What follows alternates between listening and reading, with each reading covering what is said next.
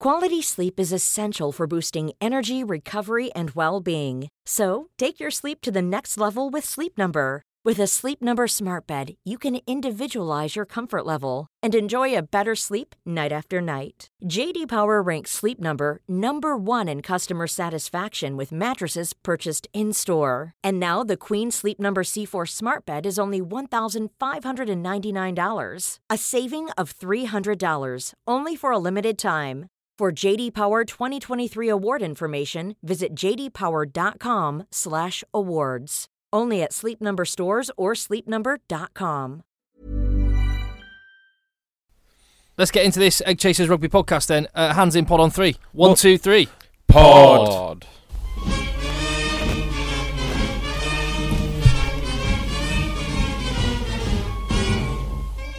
Hello, Egg Chasers. This is the Egg Chasers Rugby podcast, the show about rugby that doesn't take itself or the game too seriously. And I called it show then. Sorry, you like program, we're don't going to you, have JB? a big fallout about this. We don't take ourselves or the game too seriously. We're just three mates that love the game of rugby. That is me, Tim. That is JB. Hello, Timothy. That is Phil. Hello, Tim. The running order of our podcast was...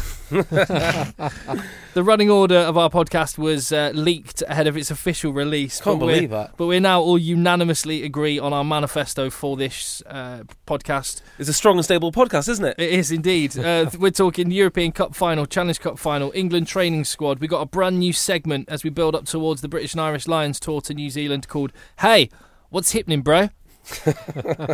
And as ever, we are campaigning hard for your 5-star reviews.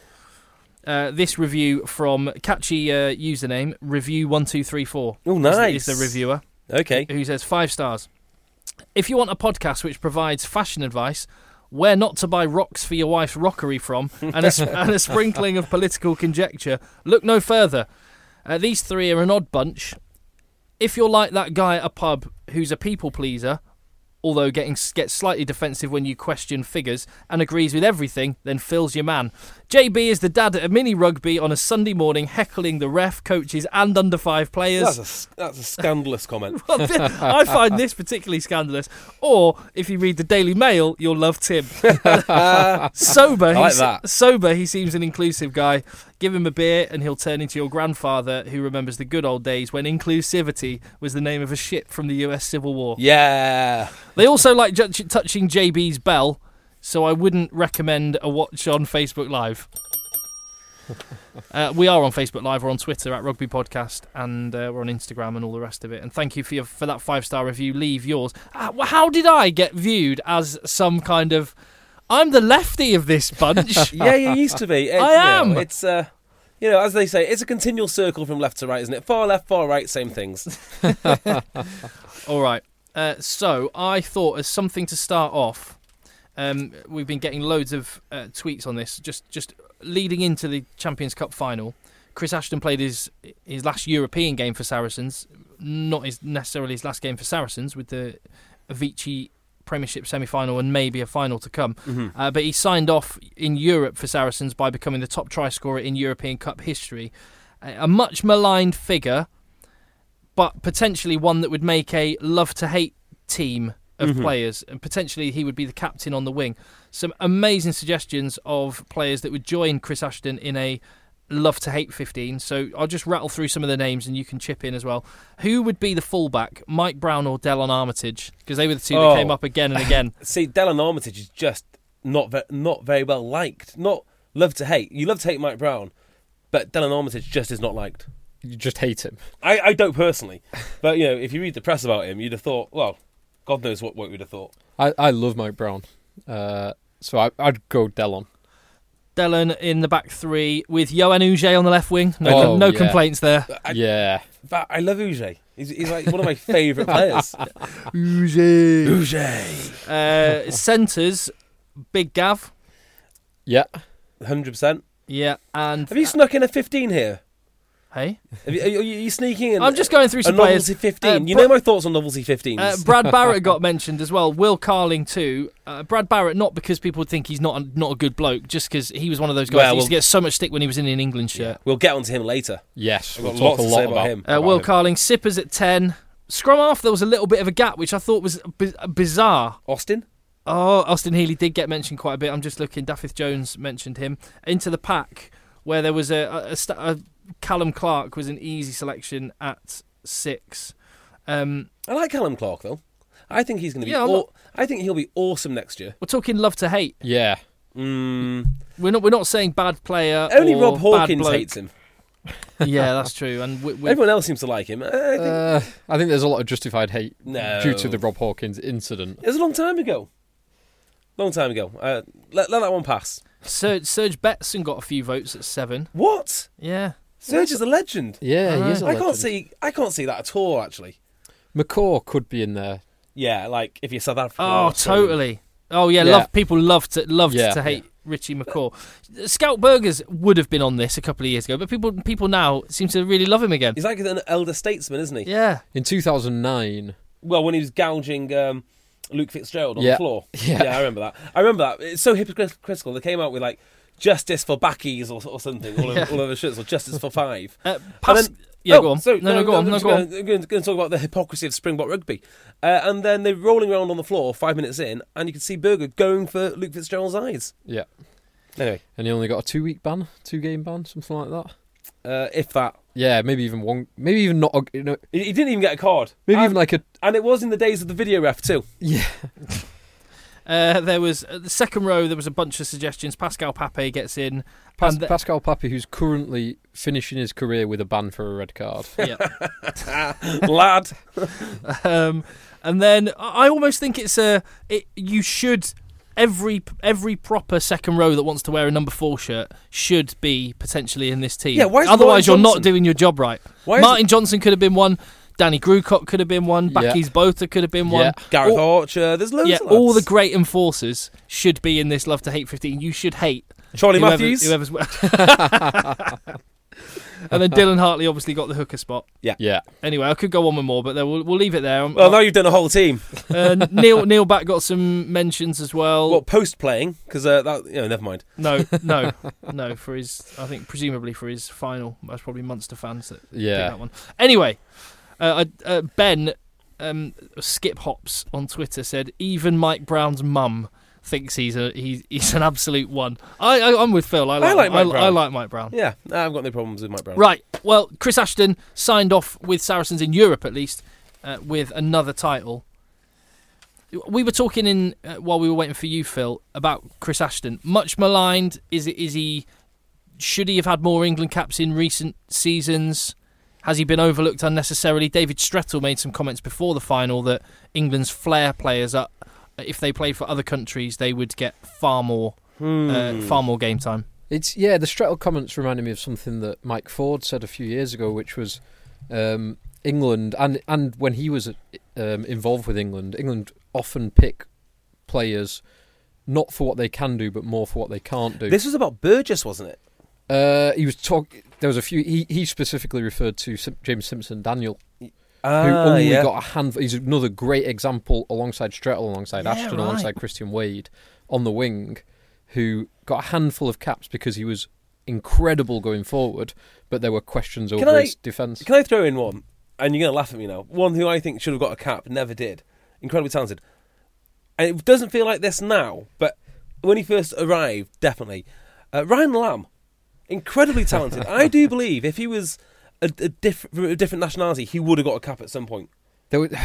So did he never get capped? Never got capped. Because it was always kind of him and Shane Geraghty.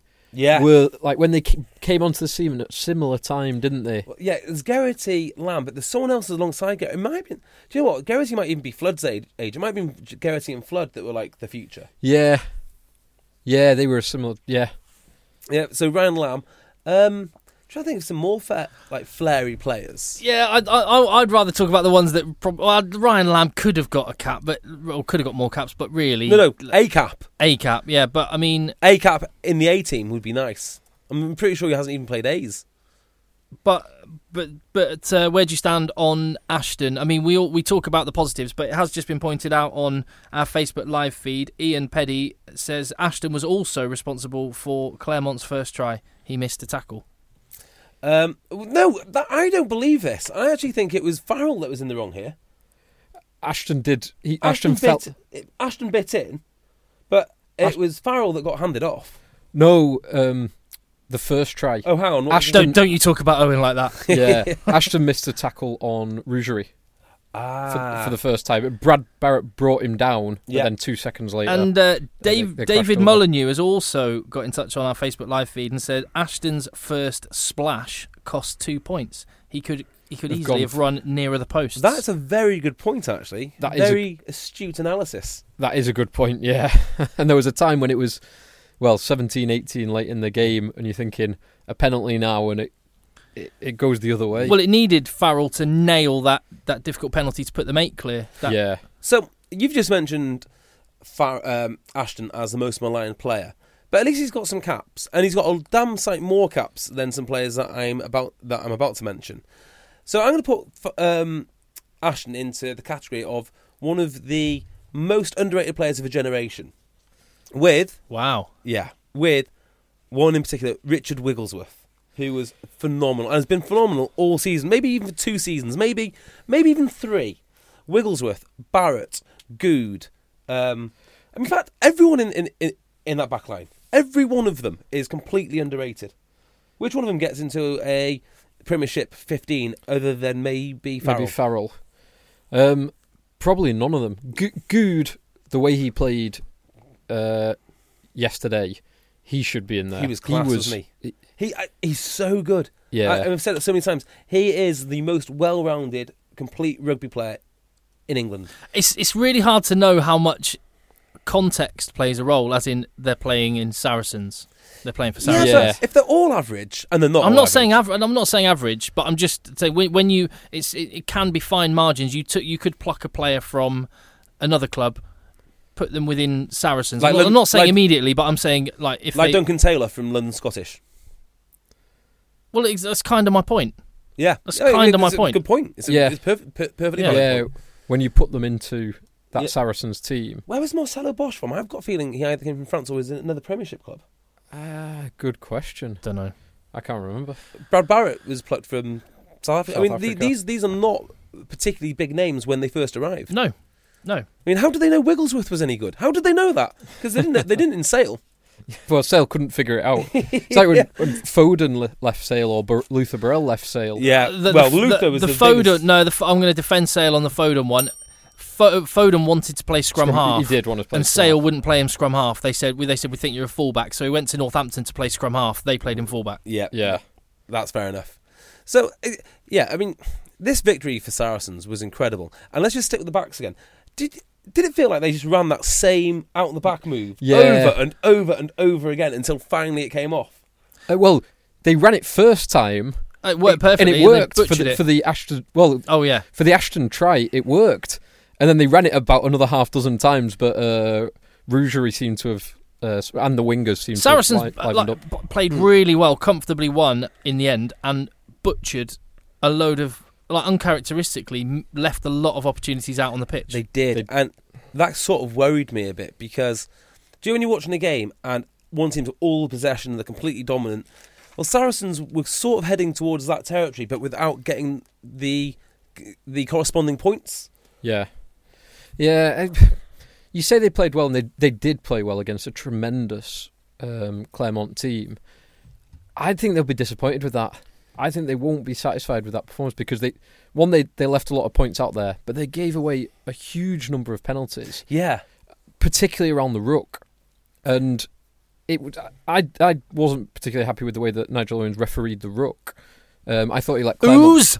Ooze! Yeah, can we just talk about Nigel Owens a second? Because I was watching this game and I was thinking, bloody hell, Claremont are great over the ball. They can test everything. And then a little while later I was thinking, hang on, no, they're not great over the ball. Nigel Owens is just letting everything go. Yeah, particularly on the ruck. So there was so many times where they either didn't release the player or were not supporting their body weight. And if you do both those things, it makes it virtually impossible for someone to drive you off the ball. And Nigel Owens was letting them get away with it over and over again. Completely agree. With that said, Saracens didn't react to it quickly enough. They didn't identify that was a problem, and they didn't get the support much closer to the man and have 2-3 men blasting over immediately, which allowed Claremont to get away with it. They didn't use that in their defensive patterns, because if you want to lie all over the ball, lie all over the ball. Yeah, it works both ways. Yeah. But you're probably right. They're probably not going to be too happy with their attacking performance. I thought their defensive performance, however, was outstanding, bar 2 mistakes, both involving Ashton, one definitely involving Farrell. Yes. Yeah. Farrell, though, was just the bigger the stage, his mental toughness is amazing. The guys, I'm not having. He was just. I don't think it was his finest performance. I thought he was. I'm not saying it's his finest performance, but he was good. Big stage, he just controls it, and he was very good. He was very good. He's always very good, I guess. But do you know what thing? You made that sound so negative. But earlier we were talking about much maligned players. Let's rewind a couple of years, and there would be a lot of voices who were saying, "Oh no, like Farrell, no, I don't like him. He's a negative 10. He's a negative 10." I think those voices pretty much disappeared during the World Cup, and after the World Cup, everyone wrote off England. But I think the one guy that came out with a lot of credit was Owen Farrell. So I don't actually recognise that. Since the World Cup, I think he's a stand-up player. I think he's that good. Well, if he's that good, that I don't think it's beyond the realms of possibility that he'll keep Johnny Sexton on the bench. Oh, I can see it. Yeah, I can and I can't, just because of the weaknesses at 12. Yeah, but Gatland Ball, if he goes down the Henshaw 12 route, I am pretty certain that Owen Farrell will start at either 10 or 12. Yeah, he'll start. That's the point. Wing, just get him on the field. He will start. Maybe not a wing. Seeing him defending. Yeah, do you know what? Against Yato. If I was going to be super critical of Owen Farrell, and I think he's a marvellous player, but I was going to be super critical, I would say that his defence isn't spot on. Do one. Just get out. Have a look at his stats. He misses a lot of tackles at 12, and he tends not to wrap the arms. On top of that, he can be bounced. Hear me now, believe me later. How many 10s can't be bounced? Yeah, but if he's playing 12, I mean, at 10, it's a different matter. And actually, Johnny Sexton didn't miss a tackle during the Six Nations. Hey, I'm just giving you the facts. You're being very negative, I feel. No, I didn't mean to be. We can be positive about another player, Big Billy V. Thank you. My word. That's who I want to talk about. Both Vunipolas were sensational. Vunipoli. Yes, the Vunipoli. Billy was incredible. And something that you didn't see, we've mentioned this before, but a few years ago, 60 minutes, he would have been done. Yeah. He made a turnover in the 80th minute, having made a break in the first seconds of the game. And then every 30 seconds afterwards. And just kept going. I mean, Mako played 75 minutes as well. But so did... both the props played. So did Cock. And David Kirikashvili, who is officially now my new favourite player. Well, him and Mako had a few head-to-heads off... outside the scrum as well. Wonderful, wasn't it? Wasn't it just wonderful? You know, you said go back a few years and Billy Vunipola didn't have the 80-minute game he now has. Yeah. Go back a few years, and this is a quote attributed to Billy Vunipola as well. Alcohol and getting drunk has too many things against it for me. You can get a headache and you can't remember anything the next day. You have fun for 20 minutes, then you're drunk. You get ill. We got told by our parents not to drink, and I got used to going out sober. It's not a religious thing. It's just bad for your rugby. So Billy Vunipola, teetotal. Then fast forward to post-game. Billy Vunipola, I want to thank the Lord God Almighty for giving me the strength today and apologise to him because tonight I think we're going to be drunk. And there's a very flippant comment. God must hate Claremont. Yeah, and specifically Benjamin Kayser. That was his fifth. That was his sixth European final. I was so and torn. He's not won a single one. I was so torn because I love Saracens. I really wanted them to win, but I just couldn't help feel that I really wanted Benjamin Kayser just to win one. Sorry, say his name properly. Sorry, Benjamin Kayser. Do you remember when? This sounds horribly name droppy, but remember when we went in a Range Rover with David Flatman? Yes. Round Sheffield. Ding! Round you should have a little name drop. Ding. We drove around Meadowhall Shopping Centre. Yeah, we had this thing, right? We had to meet David Flatman we didn't have to. We were offered to meet him to interview him. To be part of on the Tour de Flats show. Yeah. So part of the leg of the Tour de Flats, which obviously must have planned out, is to take me and Phil around the shopping centre 3 times, just burning fossil fuels going on. And he mentioned Benjamin Benjamin Kaiser, and he goes, he talks like this. He goes, "Hi, I'm Ben." So he clearly does not speak like Benjamin Kaiser. No, that's just Eddie Butler, but we know that. Yeah. Billy Vunipola, do you reckon he was beer pressured into it? Do you reckon this is like a scandal, rugby union leading Billy astray? Because he now loves it. He loves the pop.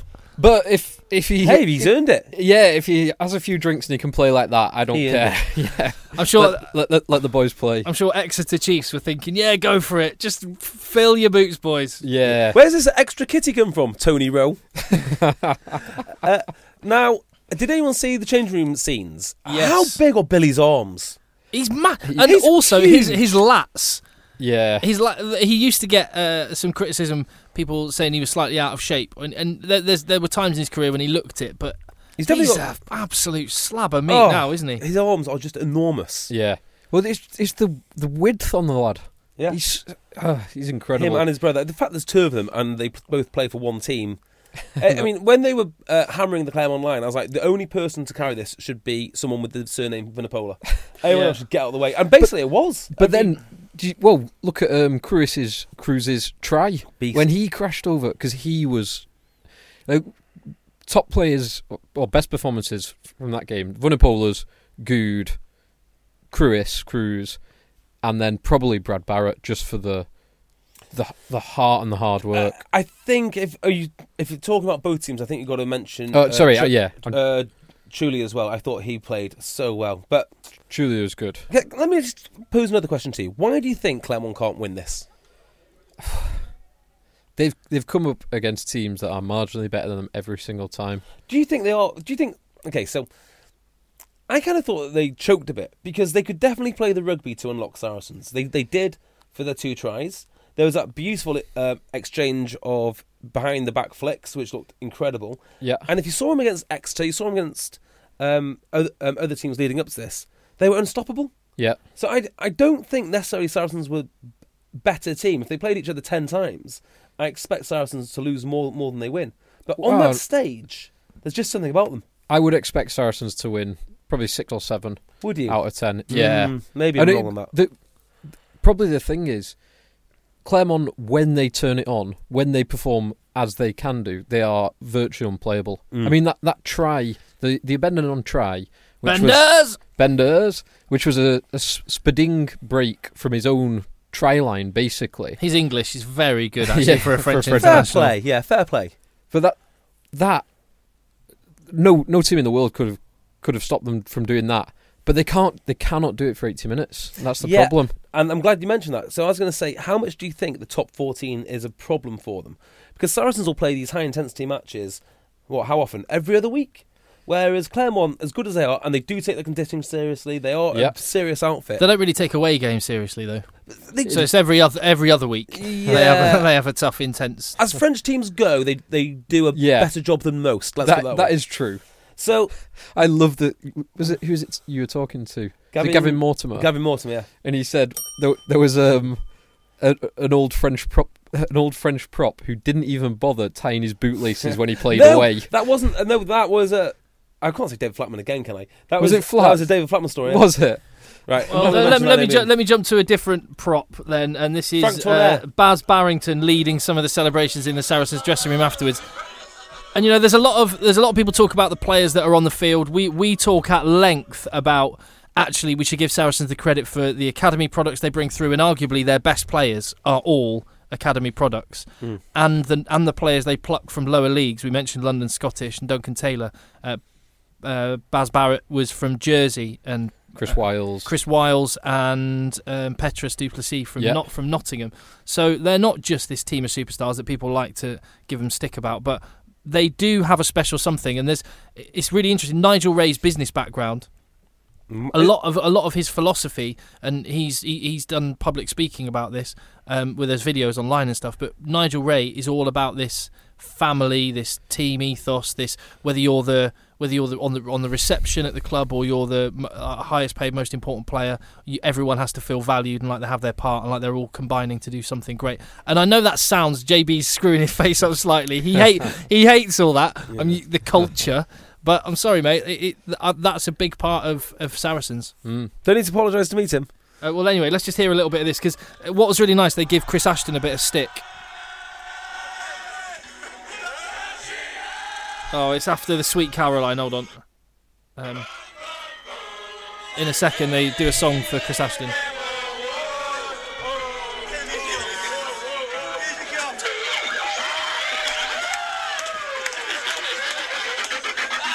This is Baz Barrett doing a little remix thing.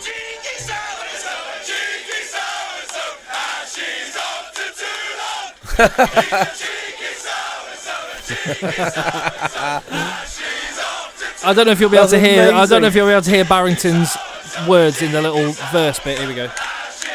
But I'll play it anyway, just in case you can.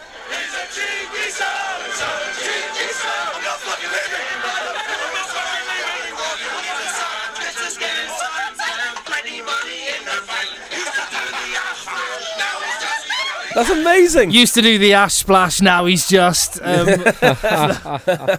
raining cash or something. Anyway, he was having a good old bit of stick at his expense. That is awesome. Funny. It was great. He's going to have a shock, isn't he, when he shows up to Toulon and he's got to get changed in a porter cabin. Well, training twice a week. Yeah. On a heavy training week. Right, where do Saracens rank? Just briefly, where do they rank in the... Are they creating a dynasty... Dynasty, or are they still some way from that? Do we put them up there with the Leinster team of old and the Munster team that won those championships and the Leicester team that won those back-to-back titles? You've already missed the boat. This is a dynasty. They're not creating one. It is one. They are one of the greats now, as we are. Yeah. It would be difficult to argue, yeah, with the Premiership wins and the performances in Europe. If they win the Premiership, I mean, even without winning the Premiership, even if they came third or second in the final now for the next 2 or 3 years, it's still up there. Yeah, the consistency of performance is amazing. Yeah, because everyone's trying to beat them and everyone's trying to copy them. Yeah. I have a little quiz that's inspired by the final. Okay, yes, please. You two can play along as you're listening at home. But don't phone in; it's just for fun.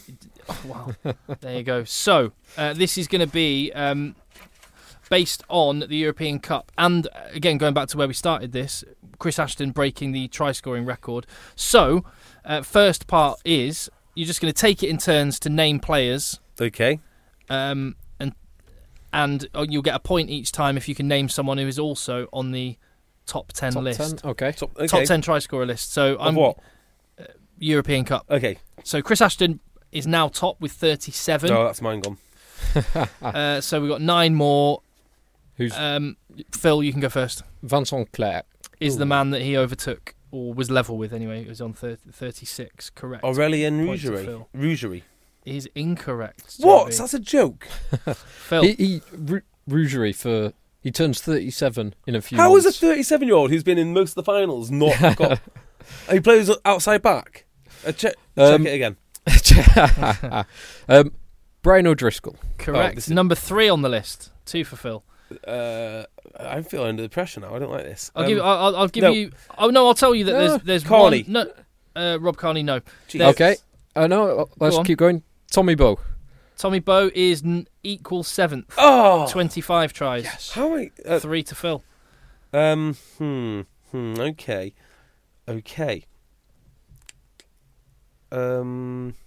Shane Horgan. Correct. Yes! 27.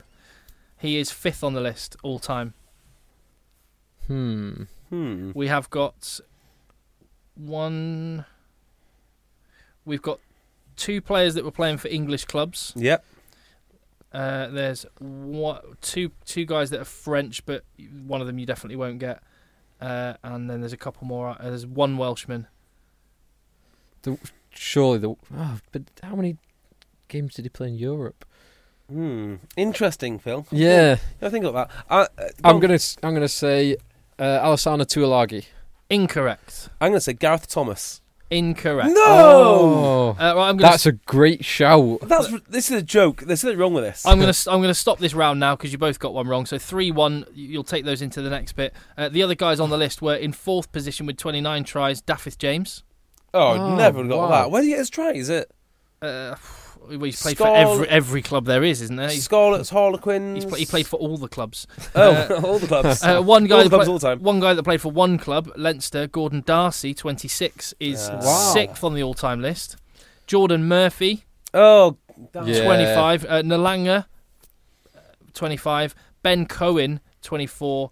And Michael Marfang, 24. Wow. That's your top 10. So, now rubbish quiz.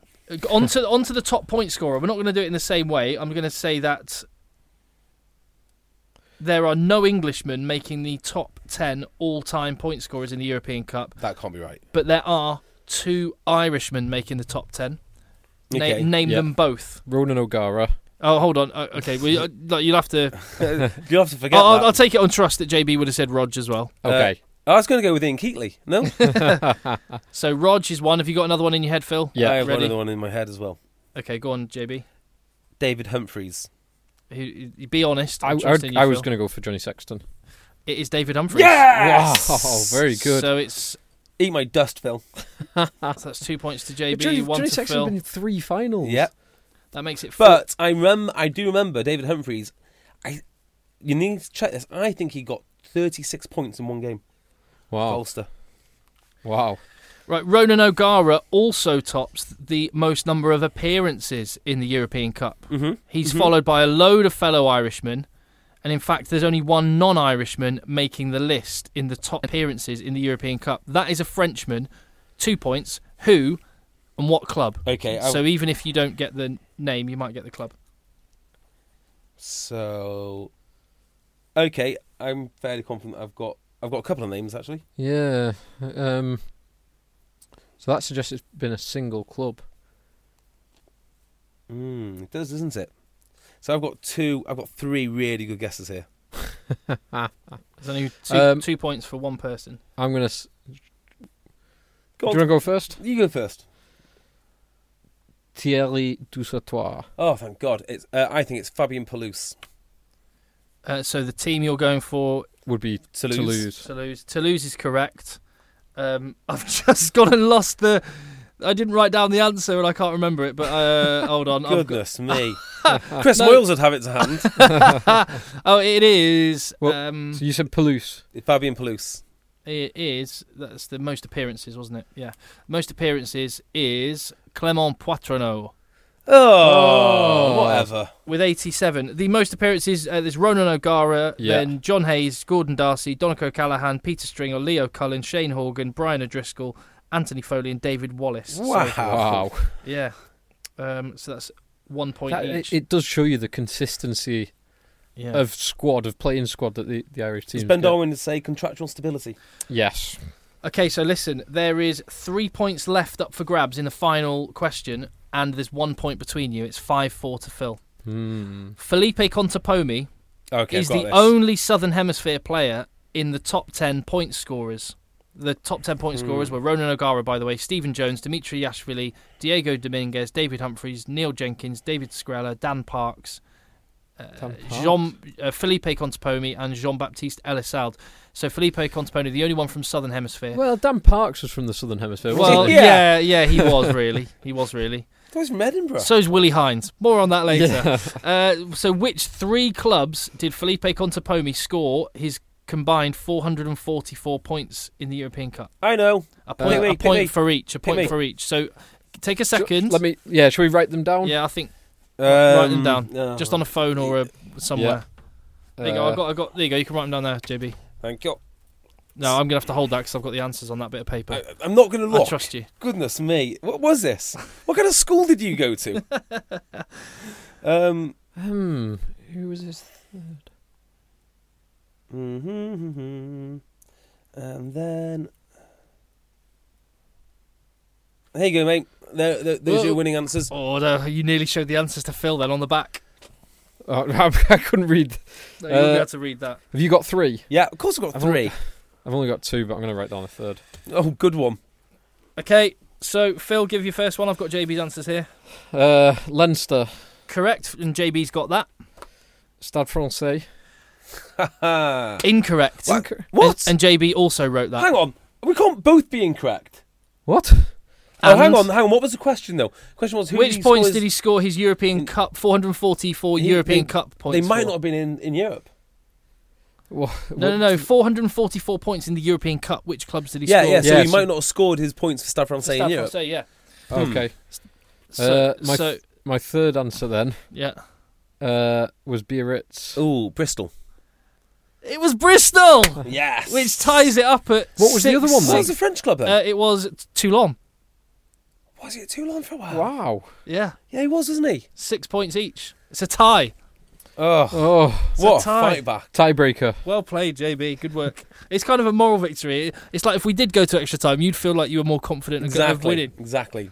Or knocking over the drop goal if it came to sudden death. Right. I confess, Friday night I was indisposed and couldn't watch this game live. I have seen Gloucester's highlights, so I'm just gonna. What would you want to talk about? Anything? It was a great game. No, we should talk about it because it's a major European final. Has huge ramifications, and it's 2 great stories as well. Huge ramifications? Well, it does if you... Yeah, okay. No, it doesn't. It means Northampton now have a playoff to potentially get into It has ramifications, is what I meant to say. Yeah. So, let's talk about the game. It felt a little bit like LV Cup-ish in terms of once you're in the final, it's like, oh, right, we're in the final now. Best really take it seriously. But the game itself, it was incredibly entertaining. It was also completely reckless. It was, wasn't it? Yeah. It was brilliant, though. I loved it.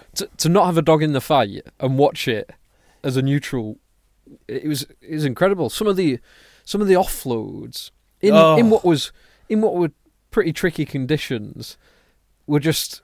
It's like borderline mental. It felt like neither team had a coach, and the players were just left to their own devices and just literally play what you see. Yeah, so, just go for it, lads. Lord of the tries. Yeah. Wow. Get that. Look at that.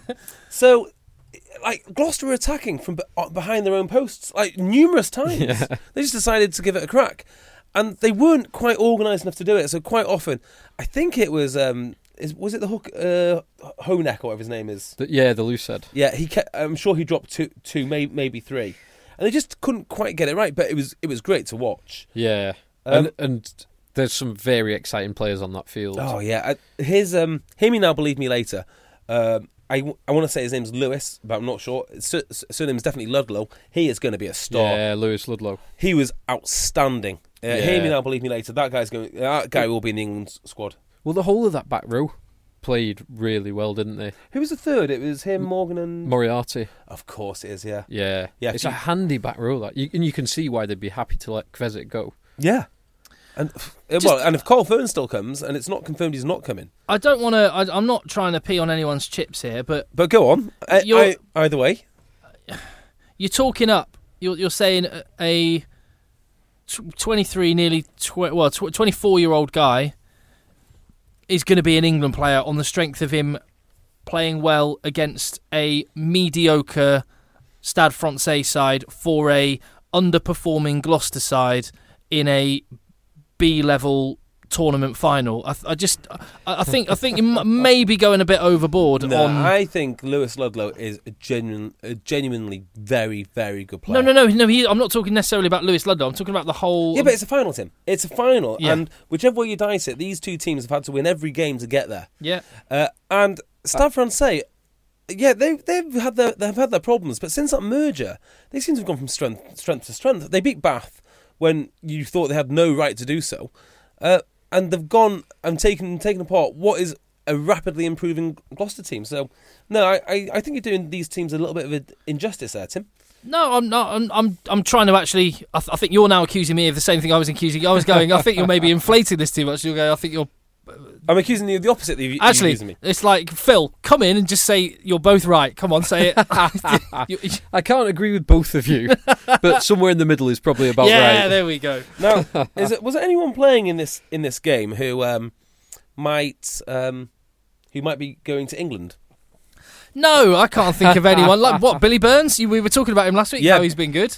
Maybe a halfback. Yeah. Oh, halfback. Yeah, Billy Burns. It must be then. It must be. It can't be anyone else because there's only halfbacks. Oh, was there an English player playing for Stade? No, Will Genier and Jules Plisson. Of course it was. They're not English. And no, because Dupuy and Mornay Stain came off the bench, and they're not English. And it was like Laidlaw's already obviously with Scotland, and then the only other one is Willie Hines. But that's he was born in Christchurch, played for a long time for the Crusaders. And he only came to England a couple of years ago. 2015. He holds the record for the longest amount of time anyone's played for New Zealand under 21s. Is that right? Yeah. So he's a fully fledged Kiwi. He wouldn't. So what? Sorry. What's the news? Have I missed something? What's the news today? Willie Hines has been called up to England. Go on, Tim. Here it is.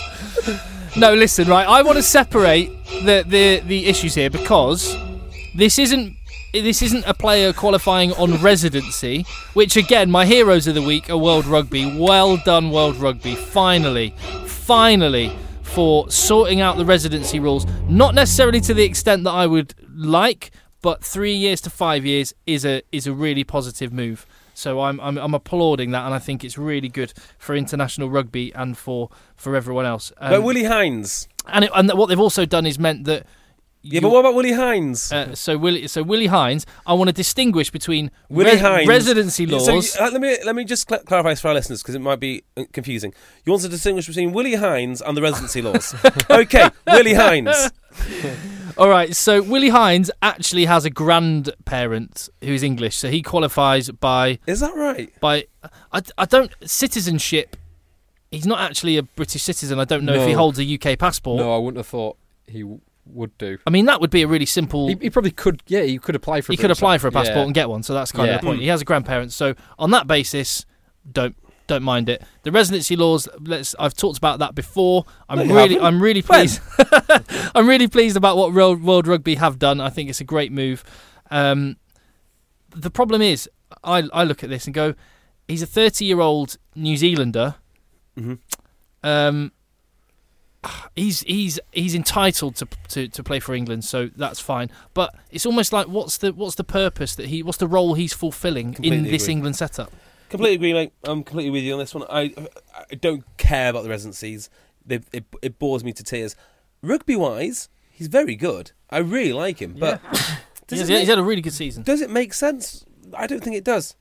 So that was exactly my reaction. I was kind of confused, and there's been a few people who have kind of pointed out on Twitter accurately that all the players who were involved in the finals, which is semi-finals and finals. Yeah, semi-final and final. So Wasps, Exeter, Saracens, Leicester, and now Northampton, because they've got to play the playoff. Oh yeah. None of those players will be available for the camp that takes place next week. So it really is. He's just there to make up numbers. Camp on. Because otherwise you would just have Danny Kerr in the squad. Yeah, but I mean, even someone like James Mitchell at Sale. I'm just throwing out a name. I'm not suggesting for a second James Mitchell should be going to the England camp, but why not? You know, why if it's just someone to run around in a bib? Why not? Yeah, I definitely see that. Although you take those teams out, and actually, I'm not really. I can't think of anyone. Options. What? Bath. There's Will Homer and Chris Cook. No, Chris Cook. No, definitely not. At Quins, you've got Charlie Mulcrone. No. Or Carl Dixon, who retires. Next week, or has just retired. You've got Mickey Young at Newcastle. James Mitchell. Johnny R. Johnny R's good. Johnny R's decent. Johnny R's not a bad player, and there's been He's decent, yeah, solid.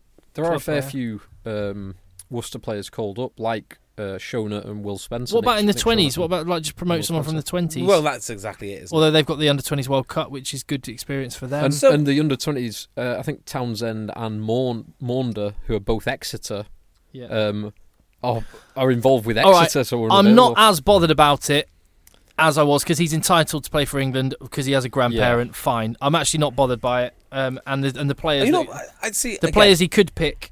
The players he could pick aren't aren't of the required standards. So I kind of get that one. Just how old will he be when the next World Cup? 32. 32. He's like Haskell's 32 now. He's playable. Yeah, it's fine. Yeah. He'll be old enough come the World Cup. So actually, I'm not that bothered by it. Well, and also, I think he's probably at best seventh choice scrum half. Yeah. You take out Youngs and Kerr are out. Robson, Simpson are out. Jack Maunder and Will Chudley are out. Chudley, they've got Chudley, Phillips, Maunder, and Townsend there, haven't they? I don't know who Phillips is. Is it Phillips? I've got Hayden Phillips. No, Hayden Thomas. He's retired now. He's retired. Retiring. Dave Lewis is there as well, but he's off somewhere else next year. Yeah. What you got next on the running order, Tim? Yeah, I think we dealt with that one. I've already mentioned it. I'm delighted World Rugby have changed their laws. It won't kick in until 2020. So Denny Solomona, who's that Irish guy that quite controversially has gone as another project player? James Lowe. So I actually read an interview with James Lowe, and I don't know if he is a project player. Say hello to a new era of mental health care. Cerebral is here to help you achieve your mental wellness goals with professional therapy and medication management support. 100% online. You'll experience the all-new Cerebral Way, an innovative approach to mental wellness designed around you. You'll get a personalized treatment plan from a therapist, prescriber, or both in a safe and judgment-free space. Your Cerebral therapist or prescriber will outline a customized plan with clear milestones along the way, so you can get to feeling your best. With Cerebral, you're not alone in your mental health journey. We're here to empower you to live a fulfilling life.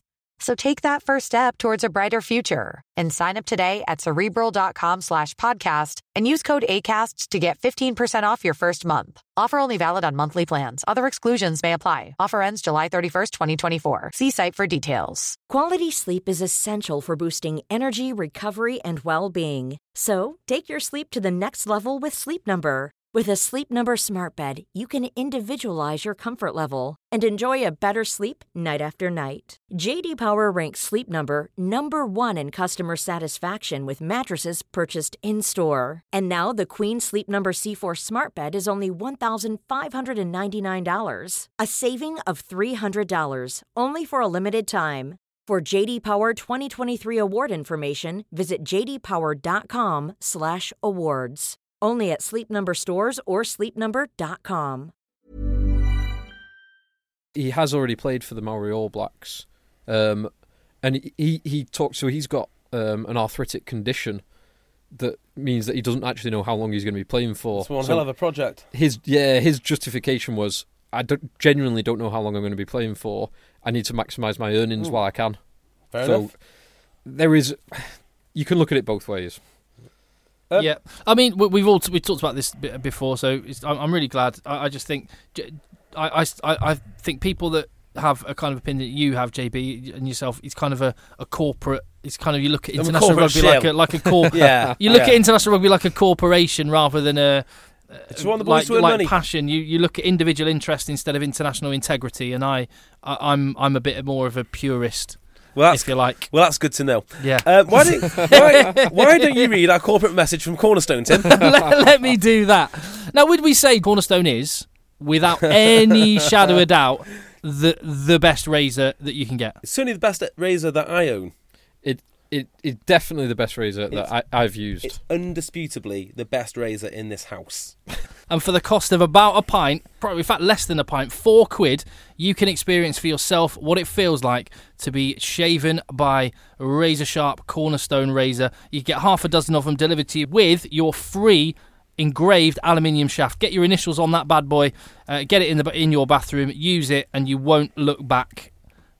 £4, cornerstone.co.uk/eggchasers. That's cornerstone.co.uk/eggchasers, or Egg10 at checkout. Game on. There you go. Very good. Let's talk about the World Cup groups, because they are. Oh, gosh, amongst everything I've completely forgotten. Just one thing before we do get off the England squad. Yes. Do you see your mate, what's his wrestler name? Oh, Crisis. Jamal Ford Robinson. Yeah. Is in there as well, in the England squad. Oh, is he? Brilliant. Yeah. Yeah. Yes, man on the inside.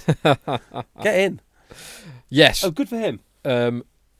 World Cup. Well, he's World Cup. long-time Egg Chasers listener, Jamal Yeah. Ford Robinson. Yeah. So, hi, Jamal. Yes, congratulations. definitely. Well done. Well done. Well deserved. I'm really looking forward to seeing him next year. Yeah, I am as well. No And also, I'm looking forward to seeing his hair. Yes. I have told you about the green, yellow, and black blocks, which he's going to do Yeah. on a mohawk. Yeah, that'd be amazing. It's guaranteed now, so there you go. So, World Cup groups, right? Here's a question. I'm just going to put this one to you. If you could, Phil, as an Englishman, if you could change England's pool with Ireland, would you change Scotland and Japan? Yeah, would you change pools? If I could just say, right, change now. The reason I ask that is because on the face of it, it seems like an easy question. Like, yeah, I think that would be, rather than France, Argentina, probably Samoa or Tonga. I'd rather have Scotland, Japan, and whoever else. However, England may have, as some people said, a really, really tough pool. Ireland or Scotland have New Zealand and South Africa waiting for them. Yeah. So, what would you do if you were a gambling man, Phil? What would you do? Stick or twist? I would probably stick. Phil just said he can't wait to play Australia in the quarters. He thinks we're going to do him. No, I'm expecting big things of Georgia this time around. So yeah. Win the group, face Georgia in second. Yeah, I think you'd stick. Yeah, it is. These on groups the face of it, feel tough. a lot fairer than they did last time around. I mean, yeah, they feel a lot more balanced. I mean, there's no horrendous group, is there? Like Wales, England, Australia. Yeah. We don't know where Argentina are France, Argentina, England is the one. We don't know where Argentina are going to be 2 years from now. They tend to be good in World Cups and then South American playboys in between. Yeah, that is and watching the Jaguares this season. How did they do last night, by the way? I was meant to watch them. They got beat by the Force at home. Did they? Yeah. See, well, this is okay, isn't it? Because I guess Jaguares have got a relatively stable existence going forward, and Force are basically scrapping for everything that they can get. I mean, it's kind of like Stafford say, if you want the boys to play well, tell them that they're going to have no jobs at the end of the season. Yeah. And watch them go. Yeah, that's true. But you'd expect more from the Jags. It is a national team, isn't it? It basically is. Yeah. When I watched them, it was 22 out of the 23 were international players. So why not just put them in blue and white jerseys to play Super Rugby and watch them beat everyone? Yeah, it's good. Having those players together, it can only be good. Talking about contractual stability, that's the most stable international team in the world. Yeah. Because 90% of them play with each other all the time. Well, hang on. Let's move away. Do you want to talk about World Cup groups anymore? Because we know what they are and they're fairly balanced. I'd like to use... quite interesting, the group of Venter. Brendan Venter will be coaching 2 teams in Group B. Yeah. Wow. I wonder where his loyalties lie there. That Pool D looks like, again, you've got a rising force in Georgia, and on the strength of recent years, you've got declining forces. Although, again, come a World Cup, Australia are going to be whipped back into shape. So I'm not reading too much into where they're at now. Of course, Japan, there'll be a very interesting one. Jamie Joseph and I think Tony Brown is involved as well. Who's Highlander team are 7 straight now, and they're at home. Yeah, not that it helped England at all, but. Home advantage usually. God, yeah, they are, and they beat South Africa last. Yeah, I expect them to be decent. Yes, although they've not got Eddie, so that's a little bit. Yeah, but it's almost like they've got an upgrade in coaches. I mean, they've not just got one good one now; they've got 2. Yeah, So anyway, do you want to move on to our new feature yet, Tim? Oh yeah, we'll do that in a sec. I was just going to say, has there been any more rumour mill stuff flying around? There's talk. Toby Flood, isn't there? Toby Flood's gone back to Newcastle. There's talk of Jamie Roberts leaving Harlequins and Francis Saili from Munster going to Quins. Yep. That's been circling around for a bit. Great signing, actually. Yeah. So they're intensifying those rumours. I would imagine that Saili would free up a little bit of cap space at Quins, because Roberts is going to be one of their best paid players. Yeah, he doesn't come cheap. And Saili's available all year round. Can you see Roberts really... Well, he can be a marquee player as well, can't he? He can. Yeah. Can you see Roberts really going back to Wales? I mean, he's past the steroid and tattoo phase, so that's not going to entice him back. He's a well-educated man. Do the WRU, because he's not even first choice now, do the WRU need him? Yeah, so I'm kind of thinking, like, what would be the point in him going back when he can probably get more money elsewhere? The WRU don't need him, so he's just basically taking up a shirt for someone else. He might go back, but if he does, I don't particularly like it. He could do what? Have you seen what Jeff Parling's doing? Yeah, he's going to Japan for a few months and then on to Super Rugby. Oh, is he? Didn't know that. Oh, yeah. Well, not confirmed he's going on to Super Rugby, but that's thought to be his route. I think, I thought he was confirmed. He's the right sort of player for Super Rugby as well. He'll do well there. Yeah. He had the offer before he went to Exeter, and considered it quite a lot. But obviously, if you had the chance to travel and play and earn money, like he's got a young family, that's just ideal, and he's 33 now. Yeah, brilliant. Why not spend a few years? Exactly. Haskell did it in the past. Yep. Gareth Delve? Dell did it. Cipriani did it. Michelak did it. Michelak really did it.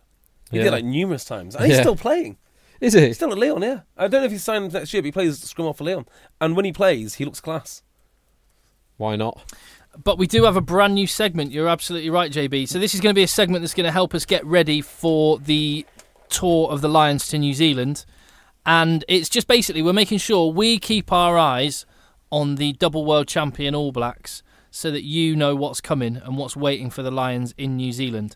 So we have a brand new segment called... I can't say it. Hey, what's happening, bro? Have we got some music to go along with this? So not confirmed, okay, but here's some ideas for music. We were thinking of Super Boom Boom. Yeah, or possibly. Maybe it's too much of an in-joke. What about What's the Time, Mr. Wolf song from Once We Were Warriors? Do either of you know that? I don't know that film. No. Do you not know the film, like Jake the Muss? It's like, I think, sure, it's the only ever New Zealand films we made outside of Lord of the Rings. I don't know. Lord of the Rings music might be Lord good of the music. Rings, yeah. Actually, that theme tune would probably be a good shout. If you could lump it all together, like all the best bits of Kiwi culture, misplaced vowels. Well, let's put it out there. We're going to be doing this segment for a bit, so if there's any suggestions you might put in for a kind of a Kiwi-related song. Jake the Muss, What's the Time, Mr. Wolf? Amazing song. I quite like It's Business Time by Flight of the Conchords. Oh, Flight of the Conchords. I love that. I knew you love it. Flight of the Conchords. Oh, so indie. So indie, Tim. Anyway, hey, what's happening, bro? There we go. Well, let's play some music now then. All right, while we do this. All right. Okay. Sorry, well, you gotta give me... So wait, let's do this, right? Hang So on. you got some music ready? No, What are you doing? I'm typing in YouTube. Okay. Flight of the Conchords, Business Time. Yeah. Yeah. Yes, please. Yeah. Phil, present. JB, present. Tom, meeting. Tom, present. Okay, Have you got, so... is this a live version? It is a live version. Hey, this is... Hey, what's happening, bro? This is stop the music. I'm not sure this is working. Maybe you have to work on this another time. Yeah, let's get the music right for next week. Yeah. Or next time we do this feature. You're leaning close and say something sexy. There you go. Okay, hey, what's happening, bro? In case you don't know the name of the feature, I think we've got it. This is the lowdown on what's going on with those All Blacks. It's quite... New Zealand has to be one of the most difficult accents to do. Just do it Australian. Hey, what's happening, bro? Phil. Fell. Hang on. Tell us what's going on in New Zealand. So, key thing in New Zealand at the moment, their Super Rugby teams are dominating Australian Super Rugby teams. Yes. I think it's 19-0 to New Zealand. No, it's not. In this season's competition. Ooh, ouch. That's brutal. That is pretty brutal. And if you look at the overall table, the worst New Zealand team, the Blues, I think are 17 points ahead of the best Australian team. Oh, Oh, God. So New Zealand, it's fair to say their teams are doing pretty well. Mm-hmm. Crusaders are unbeaten, and they beat my beloved Canes this weekend. Amazing. Simply amazing. I was sure the Canes were going to win that going into it, but it was a hell of a performance by the Crusaders. So here's a hear me now, believe me later moment, which I might come to regret. But hear me now. You've had about 7 of these during this podcast. If you throw enough stuff at the wall, some of it's going to stick. But well, Lewis Ludlow is going to play for England. I think that's nailed on. And here's one. I think that the Lions will not win a single game against a full-strength provincial side. Wow. Well, we've already been told that the Crusaders are going to be able to pick their full-strength team with all their All Blacks. Yeah, and if they do, I can't. So this is where I'm coming from. We kind of now have a very small sample size of teams that are club teams and then go into international teams. For instance, the Pumas. Yeah. So the Pumas are not a very good club side-ish. They can be sometimes. Then when they pull on a different jersey, they become better. Now, is that because they become better players, or because maybe playing international rugby, the teams that they're facing aren't quite as coherent as the club teams? So if you look at these franchises, if you look at the New Zealand, what do you call them, franchises, or the regions, or the what provinces, or whatever they are, right? When they're basically all the same All Blacks, but they're playing together for longer in different systems. Yeah. So I would not surprise me at all to see the Lions get absolute hiding. Look what happened to Wales against the Chiefs. So what's happening, bro? What? Well, I'm throwing to you. So what's well, happening? In terms of the squad, in terms of who's going to be playing for New Zealand, there's a few key injuries. And there does seem to be a bit of a worry about what the New Zealand back row, particularly the 6-8 position, is going to look like. Because as things stand, definitely the first choice 8 and the captain, Kieran Reid, is out with a thumb injury until some point in June. They'll get him back in time, won't they? Jerome Kano is out injured. He'll be the first choice 6. Yep. And Liam Squire, who would probably be the first choice to replace either of those two, is also out with a thumb injury. Yeah. Oh dear. Jordan Taufua had a big game at number 8. Yeah. In place of Kieran Reid, and Matt Todd hit a bug game. Yeah. I can't do that. Matt Todd isn't really great. Well, he's not really the issue because he's 7. You've got Sam Cane and Ardy Surveyor. Yeah. Who I think could both end up playing. I mean, Ardy's played a little bit at 8 for the Canes this year. Sorry, your beloved Canes. My beloved Canes, of course. So I think you're going to end up with 2 7s on the field. Interesting. And then it'll be Pooper style. It would be one of probably Tulafua, Elliot Dixon. It's not said Dexon. Dexon, maybe. Duxon. Akira Ioane, but I'm not sure if he's quite there. Or the other man they might have gone to in the past would be Stephen Luatua. But he's obviously off to Bristol next year to play some championship. Well, someone that got lifted in the line-out, so a really, really versatile player, was Johnny May. Geordie Barrett. Geordie Barrett. He took a line-out. Yeah, him and Julian Surveyor went into the line-out. And he actually not only got lifted, but received and fed down to the 9. Wow, look at that. So where were the other players? They were all in there as well. It was like a nine-man line-out. Right, yeah. So, like 11-man line-out. So the big question that's everyone's watching, and I imagine people in New Zealand are asking this constantly, is will Geordie Barrett make the 15? Because he's tearing things up in Super Rugby. He is been excluded from the under-20s World Cup squad. We saw him in Manchester last year at the under-20s World Cup. And the guy's a frightening prospect, and his first season in Super Rugby, taken to it like a duck to water. He's 96 kgs. He's a good 6'2". No, he's 6'5". 6'5". What? Yeah, he's very tall and rangy. Yeah, so fullback he could slot in, wing he could slot in. He could be a utility bench player. Does he look a little bit like Reece Hodge, that kind of player?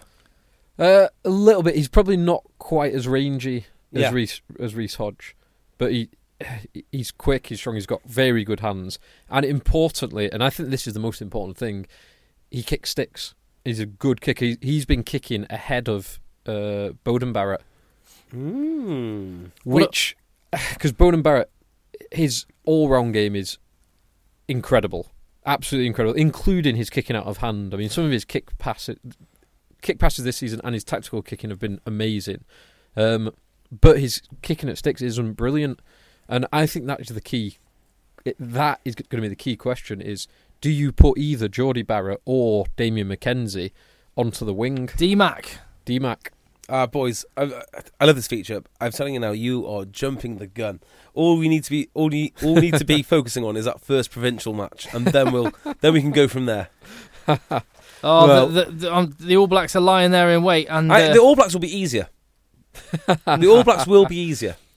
So the fixture is New Zealand Barbarians on the 3rd of June, then the Blues, who are the weakest of the New Zealand teams, followed by what will probably be a full-strength Crusaders side and what will probably be a full-strength Highlanders side to warm them up for the Maori All Blacks. They'll win that one. But then the Chiefs is only 4 days before the first test. Yeah, that won't be. So they're not going to. And then the Hurricanes is in between first and second test. It doesn't matter. It doesn't matter what. If you say the All Blacks going to be easy, it doesn't matter. Lose 8 out of the 10 games on tour. Win 2 games against the All Blacks. That is what. Well, counts. I do agree with you. Yes, I mean that of course is the aim. But look at those shirts up there, Tim. Facebook Live can't see them, but you can see the 5 provincial shirts. Which shirt is going to come unstuck against the Lions? I can't really say any. Blues, and maybe Canes and Chiefs. You'd hope that it'll be a second string Lions team, but it will definitely be a second string. We can get into all this nearer to the tour. We can get into all this in the nearer tour. Look, having second string Wales. We were just listen. The point of this segment is let's just keep you up to speed with. No. Hey, what's happening, bro? The point of this segment is where we all sit down for 5 minutes in a podcast and we all panic about what's going to happen on the Lions tour. Right, now I understand where you're coming from. Yeah, I can't think straight. I am pretty certain that the Lions are going to lose 3. That's what I was going to out of 3. What's happening, bro? And we're going to have a panic alarm straight after. So what's happened? So one of the things that's happening, just to summarise that, is that Geordie Barrett is the real deal and is coming for the Lions, potentially sneaking into the matchday squad or the wider squad. Well, who do you pick as your back 3 then? Well, Izzy Dag's the man on the wing at the minute, isn't he? And you've seen them playing Dag and Smith, one on the wing, one at fullback. They do like 2 fullback wingers with then Naholo or Surveyor as the other option. And Milner Scudder, is he out? Definitely. So Milner Scudder has pretty much not played since the World Cup in 2015. He's played about 3 games this year, and every single time he picks up another niggling injury. Yeah. So he's out now until mid-June. What the heck? I'd throw Geordie Barrett in. He looks utter class. I'd just throw him in. He's I would be tempted to use D-Mac as well. I think he is class. Oh my God, panic alarm. We need a panic alarm. Add that to the list of sound effects. And next week's feature we'll be looking at the centres, the frightening prospect of the centres. Hey, what's happening, bro? That's a wrap on that. There we go. I don't have any sound effects, so sorry. No worries. We will for next week, though. Yeah. Right, well, speaking of next week, we should look ahead to some of the games then, because we now get into Pro 12 and a Vici Premiership semi-finals. Yeah. So let's cast our eyes over the Irish Sea. Well, do you want to do pick of the week first, or do you want to do Pro 12 first? Let's do these Pro 12. Pro 12 first, because the first game this weekend is on the Friday night. Right. Okay. Let me ask a broad question. Are either of the Irish provinces even close to losing a game here? So Leinster hosting Scarlets, no. Munster hosting Ospreys, no. A little bit closer. Do you reckon? Oh, well, as in, I think Ospreys might win 1 out of 10 as opposed to 0 out of 10 times. I actually think the Scarlets have got a better chance. Do you? Marginal. I mean, I think both of them have got slim chance. Yeah. Not worth debating how slim a chance is. How much of that pie chart is it? Is it a 5% slice or a 7% slice? There is more chance of me surviving being hit by an articulated lorry than there is by a Pendolino train. Those are the margins that the Welsh teams are working with. I'll take the articulated lorry, please. Fully loaded. Is the Pendolino train coming into station or? Oh no! No, it's full West Coast Main Line. I'll take the Arctic begrudgingly. I'll take the Arctic lorry. It's been nice, boys. So we're saying all Irish final. Yes, in Dublin as well, isn't it? In Dublin, yeah. God, that's gonna be a good game. Yeah. We should really make every effort to go and watch that. Yeah, we keep on saying this, but... Well, I've got tickets for it. So, like, have you? Yes. So, like... Is the final on the 27th? 27th. Yeah, it is. Um, Well, it'd be good to have a correspondent at the... Avicii. Mind you, do you need some backup for the fist fight with Andy Good on stage? Yeah, maybe. Because Well, we'll be getting hammered in Dublin, so you'll have to find some other mates. Dublin would be so good for that game. Leinster-Munster in Dublin would be special. It'll just be chaos. Yeah. Carnage. It'd be brilliant. I'll be wearing my Ulster shirt, obviously. Imagine if the final time I could wear my Imagine Pienaar two Welsh teams. Imagine how rubbish Dublin will be if two Welsh teams somehow pull it off. Well, because I reckon there'd be a lot of... Because we're already writing it off. I bet there's quite a lot of confident Munster and Leinster fans that have already bought final tickets. Yeah. 100%. They bought them as soon as they were available back in September. Yeah, so what would you do if you were a Leinster fan or a Munster fan? Well, especially a Leinster fan when it's right there in your home city. Let's give the Welsh teams just a tiny bit more respect, all right? In particular, Scarlets. Don't forget, this team did draw with Saracens, and that's no mean feat. Yeah. They also lost the sale. It's not so much that. Everyone It's loses sale, the home factor with these two Irish provinces. It is a home factor, but like just for one, I'm going to try and talk myself around into this. Just for one game, just a peak performance for one game. I mean, that is the point in playing. If we really knew, they wouldn't actually play the game. Yeah. Yeah. I don't think we need to go into it anymore. No. I'm not confident, even if everything goes perfectly for Ospreys and Scarlets and everything goes horribly wrong for Leinster and Munster. Even then, I'm still not convinced. Yeah, I'm with you.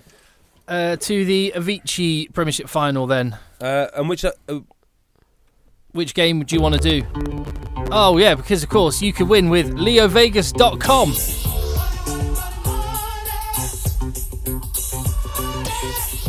Now, Leo Vegas love their rugby. They partner with Leicester Tigers. They partnered with us as a podcast because they love their rugby. So that's what you're doing it. You go with a heavyweight heritage club in English, and you go with the Heritage Rugby podcast, the one that's been around, the real deal, the one, no gimmicks. No, a few gimmicks. A few. There are a few. Hey, what's happening, bro? A few. No names. We just straight up love our rugby. So they've come to us, and with Leo Vegas, let me tell you, they are a betting company that love their rugby, and they've got some great offers. And you should go there and make your bet with them on this game. Which one do you want to talk about as our game of the week? Well, the game I'm most interested in is Saracens Exeter. Yeah, actually. Has to be. I mean, this is just a clash of two teams that I have enormous respect for. And they're actually very similar in a lot of ways, too. Culture? Yeah. The culture... That's a great point. The culture and unity, and also they do get more... They are more than the sum of their parts. Yeah. Which I don't think... I think those two things are quite heavily linked, actually. Yeah, so... This is like... Is it the Hadfields versus the McCoys? So two very, very tight family units going at it. I really can't call this. Because although everything says Saracens have had the whip hand on Exeter, for the last two years. But Exeter have been playing some of the best rugby in the entire Premiership. Yeah. I tell you what, they might even be better at Saracens close to the line. So if you watch Saracens close to the line against Claremont, they didn't quite have the shape and the structures that Exeter have, and also Exeter are extremely good in that middle pot of the field when they start to open up a bit.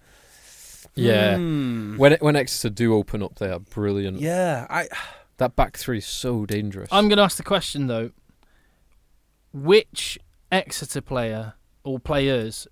Would you? I know it's a false. I know you always go. It's a false description, but no. I'm saying you would only take Jack Knoll out of Exeter into a Saracens team to improve it. No, this is largely irrelevant because you've got the question the wrong way round. It's which Saracens players would you put in the Exeter back line? The reason I say that is we've just spoke about the Saracens players earlier, and they're not individually that great. So if you look at people like Wiles, Bosch, Barrett, correct. And you look at someone like, just trying to think of his name now, Slade. I mean, you'd probably pick up Slade all day. You Slade in the centre ahead of Brad Barrett or Bosch. Yeah. I mean, would you go for Wiles or Ollie Woodburn? Well, you go for Noel. Shorts? definitely Noel ahead of Ashton? Wild. Good Noel Ashton. Yeah, it would be Noel Ashton. Yeah, I think good as well. But it isn't clear cut. These two teams are good because they're good teams, not because of good individuals. No, completely. I completely agree. But maybe it's re-emphasising on another level again that the squeezing talent out of what they have, Exeter manage it even more than Saracens manage it. Yeah. I mean, it's 1A and 1B. Where do Exeter have an advantage over Saracens? Well, close in, definitely. I do believe that. If they can actually finish their driving maul, that has always been a weapon. Driving maul, they can score off. I think they can finish close in. I also think they have a slight advantage, a very slight advantage. The amount of work rate that they can squeeze out of their front row. I mean, that front row is built to work. Wow, that is a hell of a statement. With Mako on the other Now, side. do they have the advantage in the scrum? Don't know if they do. Yeah. But do they have, Moon, Williams, Hepburn? I mean, you watch those boys, and they graft and graft and graft. But, I mean, Jamie George, Vincent Koch, who's one of the most mobile tight heads in the league, in the game, and Mako, who is probably the best loose head in the world. Yeah, you make a good point. And then you take Jamie George off and bring Scout Brits on. Yeah, I immediately take back what I say. That type. How many points is Sandy Park worth? So the two big factors. Yeah, Sandy Park will be massive, and also Saracens. That game was one of the most physical games that I've ever seen. The two enormous packs, just directly fronting up against each other over and over again. That it's got to take it out of you. Yeah, like they'll be walking wounded. Not to say they shouldn't have celebrated. They obviously should have. But walking wounded, it's a huge game. I mean, you know what it feels like just after a bloody level 7 game. Yeah. Let alone a European Cup final. Yeah. Then you're on the smash in Edinburgh. Let's take a couple of days out to get ready for that. You've got 3 days to get ready, really. Yeah. Yeah. I mean, they will do it because they're professionals, but still, it's a big ask. And Exeter have been off all week. Yeah. Yeah, they've just solely been focusing on this game. And at Sandy Park. So it's the Sandy Park in the positive comment for Exeter, but that little mental doubt. Yeah, they've been to a final, so they played in this final last year, and they had a horrific first half where they bottled it in that first half. Came back in the second half and got close and respectable, but lost the game. But I think mentally, look at how Saracens had to go through that kind of disappointment to come out the other side. So, maybe. What do you think the defining feature is of Exeter as a club? Rob Baxter. Yeah, and pulling everyone together. I would say it's pretty much the same, but slightly different. I think they improve every year. So against our judgment and many people's judgment as well on occasions. Yeah, I'm not brave enough to pick them. I don't know who. I don't know. I genuinely don't know. So I think the positives and negatives we've talked about mean it's almost a 50-50 call. It's almost a coin toss. But knowing that, and knowing that Saracens team who've got through these close call games in the last few years makes me say, give me Saracens. Saracens by 5 points. Well, less than 5 points. I think Saracens will put their foot on the pedal in the last 20 and win by 9 or 10. Exeter by 3. No, Exeter by 2. I would. Being impartial, I would love to see a new team win it. I'd love to see Exeter win the whole thing. Come on, Exeter! Yeah, I'd love to see it. That's not to knock Saracens. These are probably my two favourite teams in the Premiership. So I'll be happy either way. It would be really nice for Exeter to do it, but then another double for Saracens would be incredible. Look, they've got the European Cup. I mean, as much as you like them, they can have that. That's fine. Yeah. So maybe actually as well for the Lions, it'd be good if some of those Saracens boys just have a rest. Exactly. Just chill out. They get a week off before getting on a plane. It's madness, isn't it, their schedule? It's genuine lunacy. But still. Yeah. Right. Other semi-final then. So that is our Leo Vegas bet of the week. Get involved and good luck. Do you want some more music? Yeah, go on.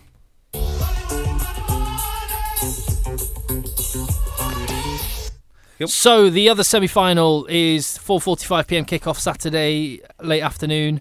It's at the Rico.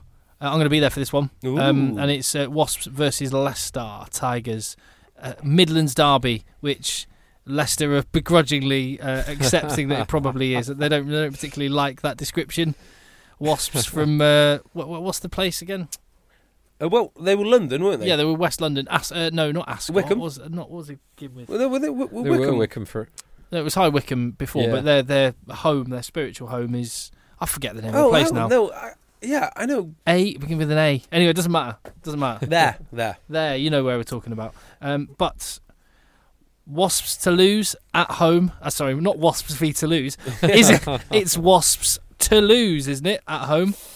Not They quite. just demolished Sarries 35-15. Okay, let's ignore that result Because that was as good as Saracen's second team is. It was definitely Saracen's second team, and they were solely focused on the European Cup final. I've been accused recently of Wasps hate, and that that isn't true. I just think that they're fragile. Well, even with the Saracens win, and they're playing Leicester. Let's just have a think about this. Well, let's just do what we did then. All right, which Leicester player would you slot into that Wasps backline? No, I don't. Would you? All right, I would just ask a question. Yeah, Ben Youngs, Freddie Burns, Beetham, Williams, Roberts, Thompson, Tate played in that game against Worcester. Vianu's it was injured, but maybe back. If you put, who do you put Vianu in for? You don't. Curtly Beale, Willie LaRue, or Christian Wade? True. Elliot Daly, Jimmy Gopperth, Sippers. Maybe on form, Freddie Burns, and he could be. He was that good against Worcester that he pretty much won them the game when they didn't play that well. Okay, so persuade me why you would pick Wasps as the way that they play, not the personnel, the way they play. They've only lost once at home. Is it? Am I right in saying that? Once or twice? Very good home record. Right, Yeah. An incredible home record. Finished top of the pile in the Premiership. Yeah, they have guys that have been to the summit of. They've been to international rugby and played in massive games, so they have kind of pedigree and mental fortitude that this Leicester Tigers side don't necessarily have. They have guys that have played at a really high level, but there's a lot of guys that have not been here as well, in the same way, or at least not gone to a final. Yeah, they've been consistent in getting into the top four, but when was the last time they were in the final? Yeah. So, however, front row, Cooper Woolley out. Yeah. Apparently that's a big deal. Yeah. So however, Leicester I do see some elements for Leicester. One, Freddie Burns. Everyone talks about him being that hot and cold kind of player. He looks to be in a really hot vein of form and in a key position, territory, getting your team moving forward. And secondly, that front row. Yeah. They do definitely have an advantage there. I agree with that. There's no Tommy Taylor either. He is out in a little ankle-y boot thing. Yeah. So that makes difference. Are they better in the back row? I mean, I really like Brendan O'Connor. I think the Wasps back row is better if They're they've got everyone better, available. They're certainly better carriers. That's for sure. And Haskell. Yeah, Haskell does hard tackling work. and work rate is very good. I'm going to... Right, okay, so... Here's the thing about Wasps. They are the most talented 15 in the league. I don't think there's much doubt about that. Certainly their backline. Individual talent in that backline. Yeah. And also, like we alluded to before, they can carry hard. They've got a good pack that do some outstanding things. But as a team, I don't think that they're quite settled enough. So I think they'll squeeze past Leicester, but I don't think they'll beat whoever they see in the final. I think, yeah, I agree with that. I do. There is something about Leicester, though. Well, the galvanising force, the shocking situation that Tom Youngs and, as a result, Ben Youngs is going through is just things like that, and the short-term honeymoon effect of a new head coach in Matt O'Connor. Yeah, they do have a lot more focus now, don't they? They do have a lot more certainty in the way they play. So that can't be a bad thing. I mean, yeah, I guess with the Matt O'Connor thing, there must be I don't know whether it's organisation and strategy or whether it's just a kind of togetherness that we talk about with Exeter or Saracens. But whatever the case, there's some other things at play off the field that could help make the difference in a tight game. Maybe. Well, I don't know. I expect Wasps to win. I hope Leicester win. Not because I dislike Wasps, it's because I've got 25 quid on Leicester. Is that 25 quid of our money? Is this Leo? No, this is my own bet. What's happening with our Leo Vegas fund? Because you're squirreling that away for yourself. What's going on? I've got a new car as well. what are the chances? No, I made this bet when Cockrell got fired because I thought now it's just one focus, one coach playing one type of rugby. It'll be a good bet. And then they made the top 4. So here's to me. And they got rid of another coach. Yes, and then I wanted to get my bet back, but I didn't have a cash-in option. Right. I think Wasps are most likely, but I think Leicester do have a good. They've got a chance of turning them over, particularly if that tight five. We're such populists calling Leinster Munster final and Saracens Wasps final. Can I just point out one other thing? We spoke a lot, didn't we, about the home advantages for Exeter, for Leicester, and for Munster. I think Leicester's home advantage is Leinster. Leicester. Leicester. Yeah, Leicester's home advantage is going to be massive. Because, yes, they are playing in a different stadium. Yeah, you just gone, I've been accused of Wasps hate. Now you're just poking a bear. Go on. But who do you think will be able to get more fans into that ground when the call goes out? Yeah, you might be right. I don't think the home advantage is massive for Wasps. There was 30,000 people in that last game of the regular season. Yeah, that's fair. But still, I mean, those Leicester Tigers fans are all over that area, and if they want to get in, yeah, it won't be as clear a home advantage as there is in all other 3 games. That's true. There's a really, I love the storyline of the geography, because again, when Wasps moved to town on their first game, Leicester had a big billboard. Yeah, going basically saying we've always been here. Yeah. Good point. Yeah, we Midlands rugby. So who is the profile of a Wasps fan that couldn't be bothered going to Leicester Tigers, but Wasps showed up and said, yeah, I'm well into this? Who is that person? Well, people that live in Moseley or Coventry. Well, maybe there is quite a lot of when you have one really successful team in the area and you're not linked to them, maybe you were a Coventry fan or something. Well, I was going to say Coventry were one of the big teams back in the day. Maybe you just don't like Leicester, and maybe that's why. Yeah. There is that makes Wasps sound like they're full of protest votes fans rather than actual Wasps fans. And they are actual fans. So I just wonder who they are. Because they're not coming from High Wycombe. Or some of them are. No, who knows? Well, there you go. Best of luck to all teams. Yes. Well played, JB. Well played. Right. Any other business, gents? Oh, yes. One cup result that we haven't mentioned. Oh, no. Do you know what? No. Before you get into that. Playoff final Wednesday night. Oh, yes, thank you. Don't forget that. Yorkshire Carnegie versus London Irish. Yes. So that's the first leg. The first leg at Headingley. And I had Joe Ford on the Rugby Dungeon this week talking about Leicester bound Joe Ford. Yeah. I mean, no one predicted that. No one saw that coming. It was not announced yet. But yeah, apparently going to Leicester. Who knows? I can't believe you didn't talk about this. This is the best game of the year. Yeah, I love these games. These are the best games of the year. Yeah. In fact, can anyone think of a single better game in any level of rugby union than Worcester-Bristol second game? Oh, that was brutal, tense. That was amazing. The comeback at the end. Yeah. Incredible. Or for that matter, the one when was it a last-minute drop goal at Worcester? Was that London Welsh? I can't remember. I can't remember. There was one. I just have this memory of one really tense game, and there was a last-minute drop goal. I think it might have been. Was it London Welsh? Gordon Ross, was it? The Scottish fly half who was about 35 when he guided him up. It might have been. Or it might have been when Worcester went back up, and it was, Graham Kitchener was in that team, and they went back up, and I think it was a late drop goal. But there's been other classics. Anyway. There's been other classics as well. Cornish Pirates with the Dave Ward team. Dave Ward, Gareth Cattle. Is it Gareth Cattle? Oh, and who was that prop that played for years? Alan Paver. Alan Paver. Who's still involved at Cornish Pirates. Is he? I bet he is. He played last year for a couple of games. So, yeah, not to be missed. Absolutely make sure that you watch it on Wednesday night. Is it 7:30? 7:45 kickoff Wednesday night. But London Irish, I think, are going to be quite exciting next year in the Avicii Premiership if they make it with, back three, including Lewington and Cokanasiga. Completely agree. Yeah. Really going to be worth watching them. Completely And agree on that. I mean, That's they've got those young guys. The Johnny, the inside centre, Johnny Williams. Williams, Everyone rates. and Theo Theo Brophy-Clues kind of Brophy-Clues. coming through. I'm not. No, I'm not a fan of Theo Brophy-Clues, no. Sorry. You're not a fan of... Well, no. I think pulling the strings in the Avicii Premiership's another level. So we'll have to wait and see. But he's definitely got a lot of promise in the under-20 squad this summer.